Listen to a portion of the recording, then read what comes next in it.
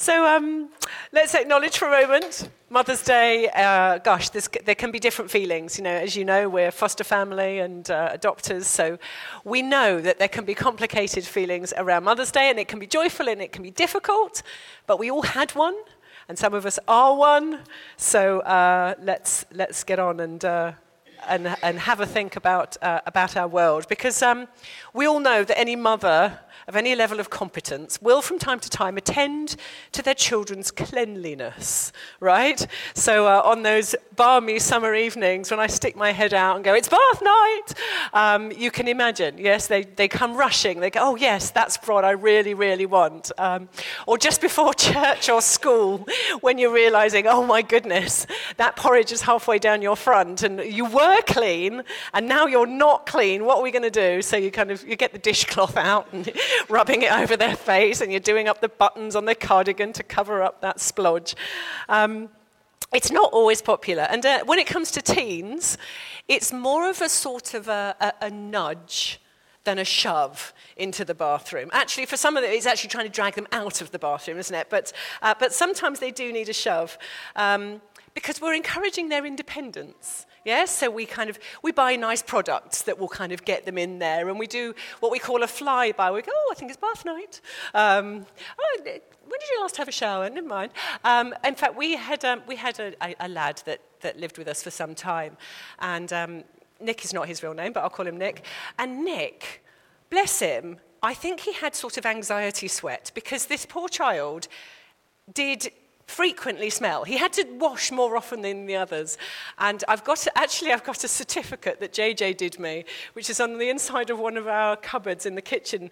And it says this, congratulations, Mum, you've accomplished the politest way in the world of saying you stink to someone. I probably said something like, Nick, I'm sure your friends will be even keener to be around you after your shower, or something like that. But we do have a responsibility. I was a teacher for a while, and I taught dance and drama, and after a sweaty dance session, they would all put their uniform on, refuse to get into the showers that were provided, and then they'd get sort of cheap body spray and spray it on top of their clothes. If you've been around teenagers, you know they do this. Not very positive, but eventually you do get them into the bathroom, and then you have to just close the door, give them their privacy, and trust that they're going to get on with it. So we have to nudge them. And this morning, as one of the spiritual mums in this house, I'm going to give us a nudge towards the bathroom, if that's okay, and then the privacy and trust that you will get on with it. So this is the idea. Because we're in this, I would say a series, but it's not a series, it's a journey towards being real. And I don't know about you, but I'm already being transformed by it, as you can see, by my lack of shoes. Yes, I'm being real. I can feel the floor. Thank you, Dan, for that. I've got the permission because Dan's done it. He does it all the time. I can do it from time to time. And it's about authenticity in an image-obsessed world. Because here's the thought. I believe, and you can wave at me or nod or even amen if you agree with this, our generation is self-obsessed without self-knowledge. Self-obsessed without self-knowledge. So we obsess with covering up the more distressing aspects of ourselves, whether we think that we're too thin or we're too fat, or we're too flabby, or we're too young, or we're too old, or we don't have enough friends, or we're not outwardly successful in our career, maybe we're not blissfully happy, or, dare I say it, we're not always even nice. Yes, some of us aren't. So we cover up, and this problem cannot be solved by doing up the front 3 buttons on your cardigan. So we spend time and money and effort that we can't afford controlling the narrative, yes? Not sorting ourselves out, controlling the narrative, posting pictures, preferably with filters, so that my tired, dry, stressed skin looks dewy, or buying clothes that flatter. A friend recently told me that you can get body contour jeans that take all the wobbly bits and put them in the right place. Right? Who knew? This is great news.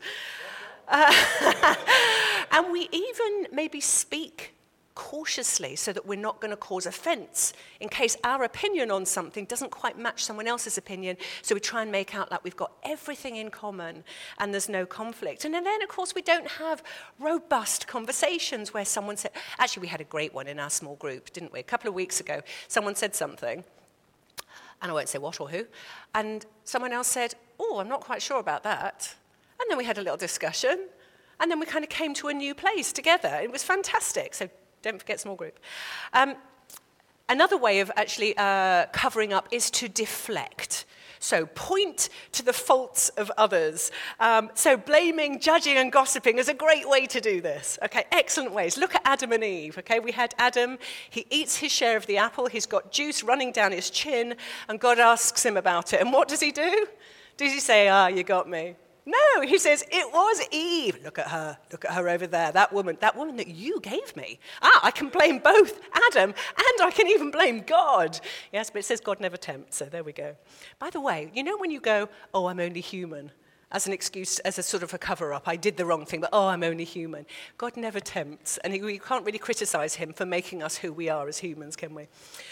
And then, of course, if the deflection doesn't work, there's always Adam's choice. Self-talk, you've got this. You can do this. I've got this. I'm going to be independent. And it takes a bit of effort, but it's so effective, right? Really effective. Life hack right there. If the real me isn't the person I want you to think I am, pretend. Yes? So we can go for coffee now, yes? That's the talk, no? Let's see what God says. So he says in Romans 12, therefore I urge you, brothers and sisters, in view of God's... Sorry, can I just pray? Lord, could our hearts be open to the truth of your word? Help us not to think according to the patterns of this world. Amen. He says, I urge you, brothers and sisters, in view of God's mercy, to offer your bodies as a living sacrifice, holy and pleasing to God. That concept of a living sacrifice. Surely a sacrifice, it offers itself up for death and then it's dead. No, we are a living sacrifice, constantly, repeatedly offering ourselves. This is your true and proper worship. Do not conform to the pattern of this world, but be transformed by the renewing of your mind. Then you will be able to test and approve what God's will is, his good, pleasing, and perfect will.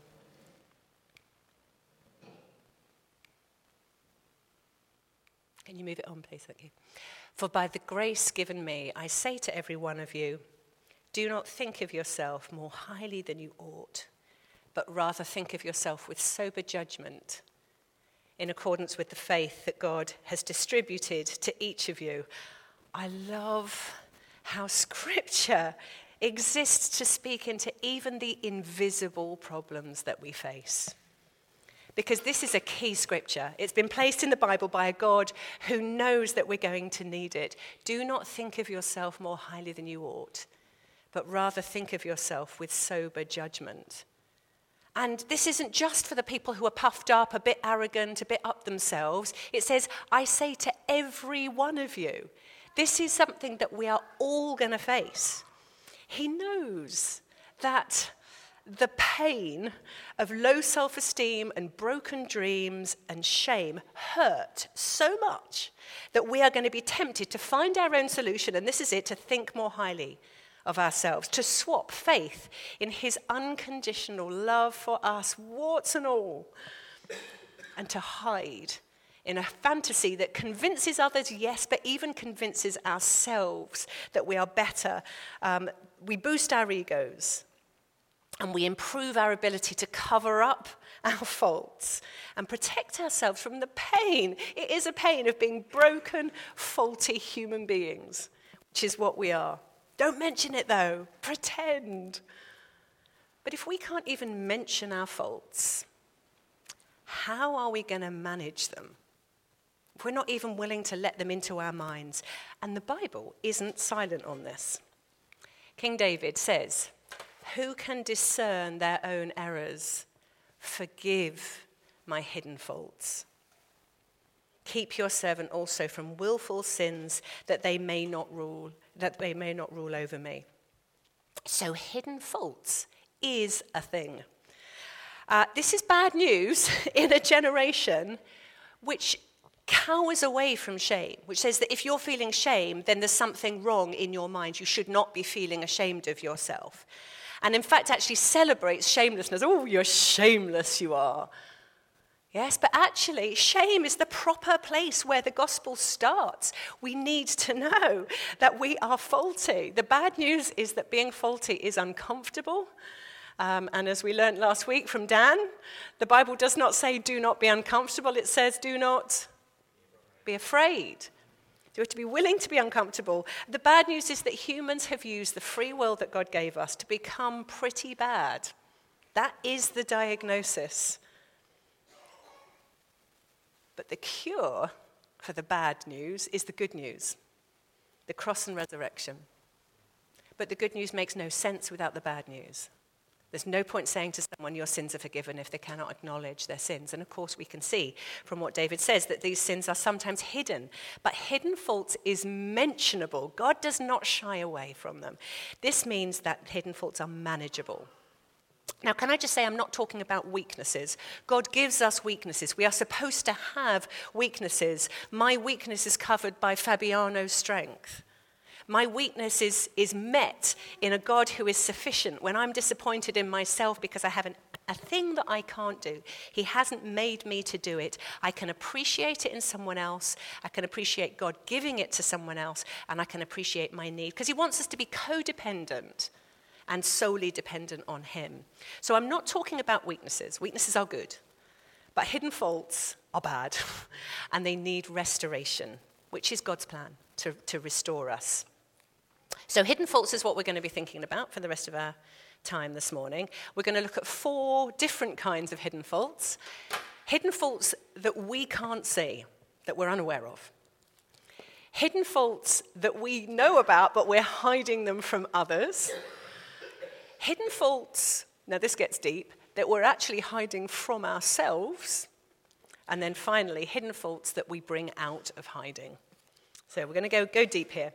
So let's start off with hidden faults that we can't see. So non-Christians have loads of these. These are sins that non-Christians don't even know are sins. So Saul in the Bible, classic example. He goes around persecuting Christians, putting them into prison, and thinking that he is doing the right thing, that he is righteous, until he meets Jesus. And that's the difference.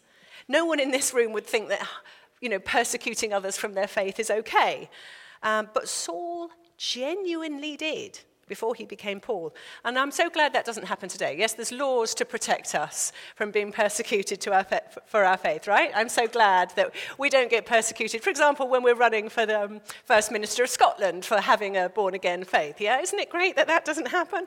I'm so glad that no one gets called a hate-filled bigot for believing that marriage is sacred, that it's for life, and that it's between a man and a woman. Yes, isn't it great that we live in a world that protects us? Yes, I'm so glad that no one would accuse people of faith of traumatizing someone simply because they acknowledge that God is a master creator who made us male or female, and that there's no moving between.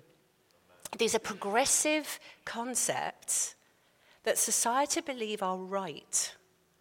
Yeah, so it's not the same as the hidden faults of a Christian. But those outside the church, they need to learn that you can also progress in the wrong direction, as any map reader will tell you. Yes, they are progressive, but that doesn't necessarily, it doesn't mean that it's right. We need to be willing to be known and persecuted for the good news. Yes? And also be aware that non-Christians think that what they're doing is right, but they will be judged by God apart from the law for who they are and how they live. But Christians also can have hidden faults. Here's David praying, "Forgive my hidden faults," yes? And I don't know about you, when I came to faith, I was a mess. And he is gradually straightening me out. He doesn't show me all my faults at once. That would overwhelm me. You're probably more aware of some of my faults than I am because he's keeping them from me until I'm strong enough to face them. But he patiently lets me know day by day through, we need to tweak that, we need to dial that down, we need to lift that up, we need to forego that, we need to pursue this. God is so good. And he's given us his word so that we can discover where our faults lie. And this is why new or immature Christians that don't read their Bible have so many hidden faults, because they haven't been exposed to the whole of Scripture. This is why we need to read the whole Bible, beginning to end. And it doesn't matter how long it takes you, but be aware the bits that you haven't read are the bits that you haven't allowed to redeem your soul yet. So we biblically educate our conscience so that we know what is right. And we are willing to let the light of Scripture show us our hidden faults. But let's not think of ourselves more highly than we ought simply because we're not aware of our faults yet. Yes? So that's the first point. Second point, next we need to think about the faults that we keep hidden from others. They are there. Yes, we know they're there. But we hide them because we don't want other people to know that we pick our noses, say, or that we get irritable or a bit judgy, or that we fantasize over what we could own if we had a bit more money or sexually. And these are seriously tricky little blighters for us as a community because they stop us from truly connecting with one another. There's nothing to see. These are thoughts and attitudes and desires. Now, I don't see you trawling the internet for unmentionable images. I don't see you ducking into a massage parlor or making eyes at your colleague, because these are hidden faults, and they're hidden. And of course, lust isn't the only one. There are some less obvious. If you take, say, ingratitude. You know, I don't hear you complaining. Maybe you only do it in your head that your spouse or your parent doesn't earn enough, that you wish you had a bit more disposable income. No one sees you rolling your eyes at the gift that your child made for you, and you think, where am I going to put that one? And you look at your older child or your spouse to kind of go, another thing. And there are people that long to have a child that would make them an ugly thing to put on their shelf for the rest of their lives. You know, it's ingratitude, isn't it? I don't see you Googling unaffordable houses or furniture or trainers in your spare time. Because the hidden fault of ingratitude is hidden. I've been teaching Eliza about weeding recently, and I explained it's not enough to just pick the leaves off the top of a weed, because the root is unseen and it will grow again. But we can get so good at taking the leaves off. And in fact, we can just do it as we're just passing, so we don't even remember that we did it. And eventually we forget that there was a root even there that needs to be dealt with. Especially if we can point to other people's more spectacular faults. But look, there's a palm tree over there. Yes, a bit more deflection. C.S. Lewis wrote this: "You are enabled not only to be, but to appear." That's great, isn't it? And the more we work on our ability to appear, the stronger that competency becomes. We get better and better at appearing, and such that we can forget about the root that we need to dig up. It's quite relatively easy work to cover up, but it's not dirty work and it's not deep work.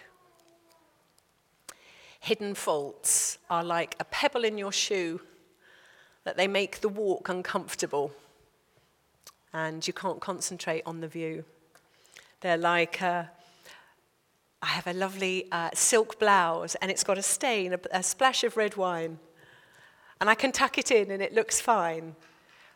But it plays with my sense of I'm dressed up smartly for this occasion because I know it's there. I know I'm being inauthentic. Like a single dandelion on the lawn. Our hidden faults take seed and then they multiply. In fact, hidden sins are much more likely to compound in further sins like lies and hypocrisy and other sins that we need to do in order to keep the act up, to keep people thinking that we are what they think we are.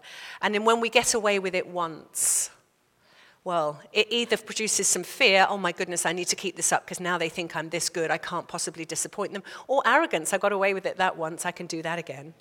And we become more committed to the inauthentic path, and then desensitized and emboldened and self-reliant. And at that point, we can back off from God. We stop praying, God, help me kill this sin. Because we can cover it. We can cope with it. Psalm 66 says this, if I had cherished sin in my heart, the Lord would not have listened. So cherishing sin means to sort of appreciate our ability to sin without getting into too much trouble. Yes, so we sort of embrace our ability to sin. And maybe you don't believe me that Christians actually do this, but you'll have met a Christian, I'm sure, who can boast that they can handle their drink. Yeah? Cherishing a sinful ability. People that rather enjoy it when someone else shoots off a kind of a witty put down, and we all like to laugh because, that was such a rude, naughty thing to say. And we enjoy laughing together about it. We cherish it.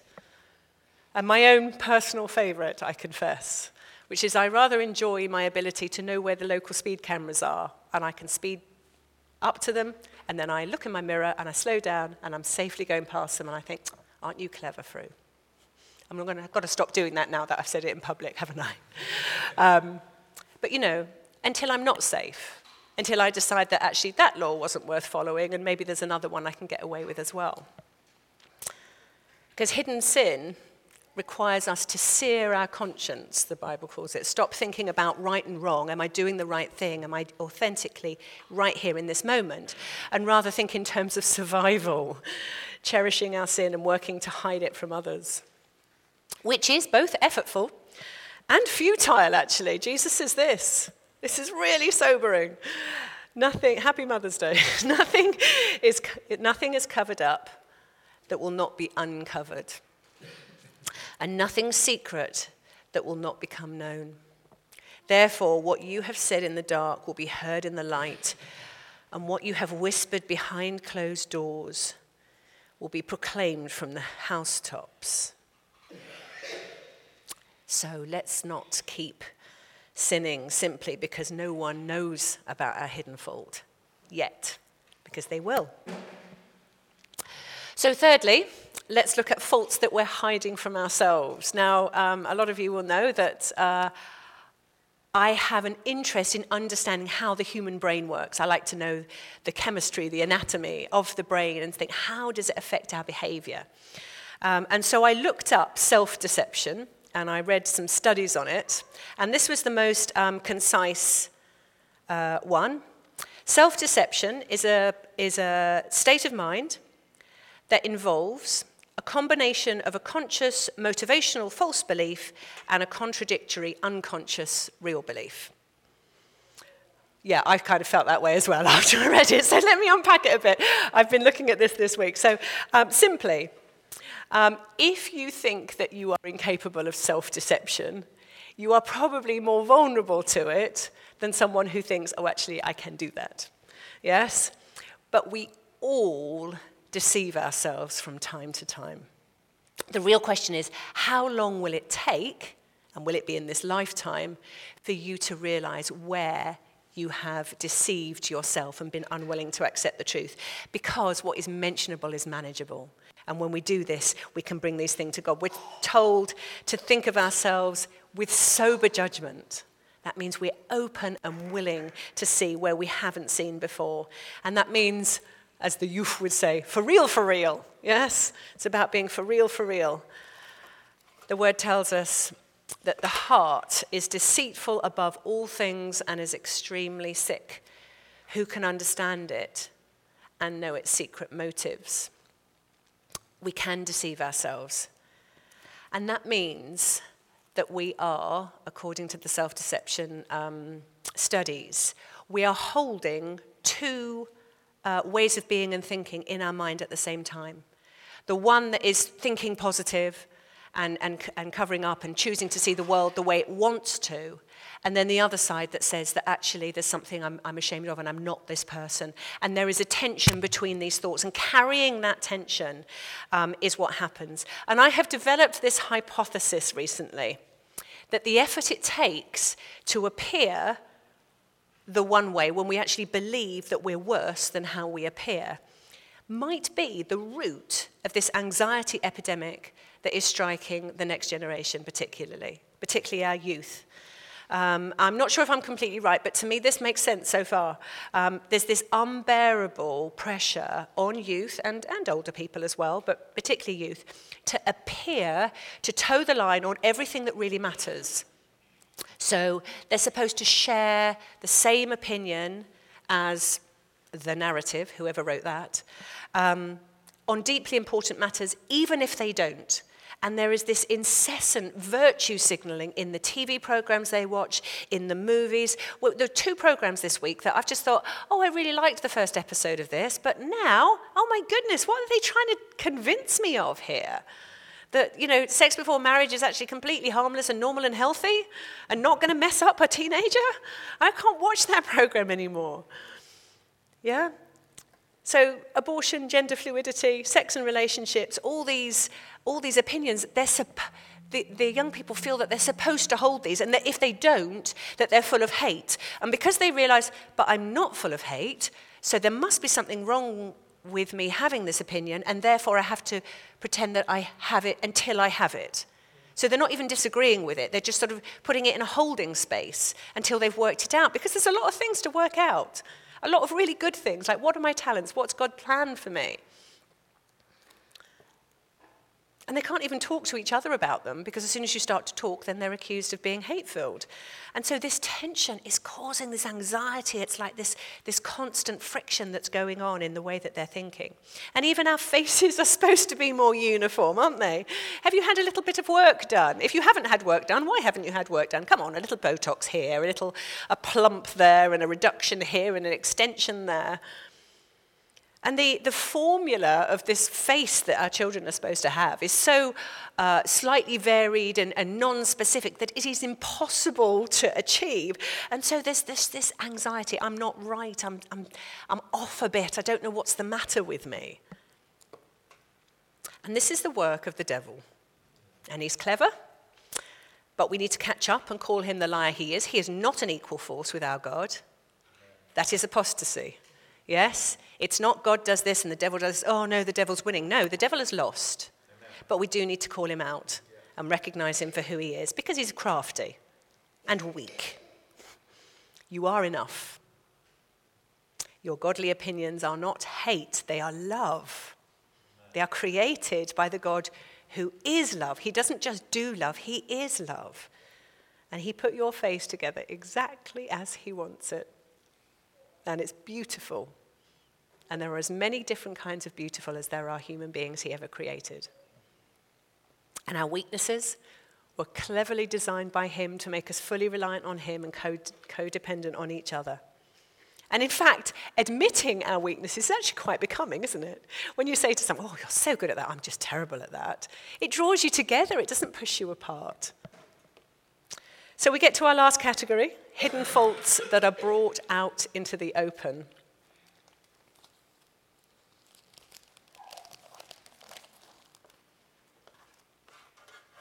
We have faults. We hide them, and sometimes they're willful, and they're rightly called out as sin. They're not the God-given weaknesses. They are faults. And here's some good news. God cannot be reconciled with your faults, but he can and will be reconciled with you. Your faults are mentionable and manageable, and they are paid for in full. So are we ready to search them out? Remember, I said there was going to be a nudge towards the bathroom, but no one's going in there with you. You need that privacy. Are we ready to repent and be transformed and set free? David prayed this awesome prayer. Search me, O God, and know my heart. Test me and know my anxious thoughts.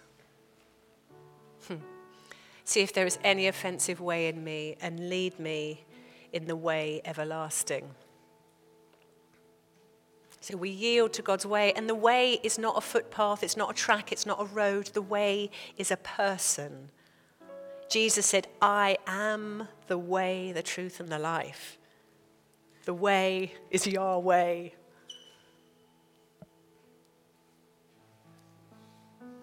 Forgive my hidden faults. Keep your servant also from willful sins. It says in the Proverbs, take away the dross from the silver, and the smith has material for a vessel. We want to be used by him, don't we? And he wants to take the dross out of us.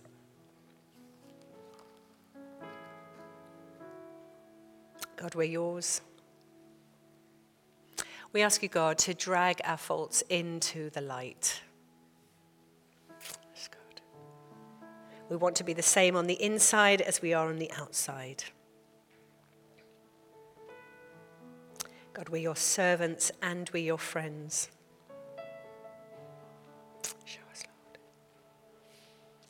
Lord. Lord, we are your exquisite material created for a higher purpose. And so we come confidently and boldly before you to become all that you want us to be through and through.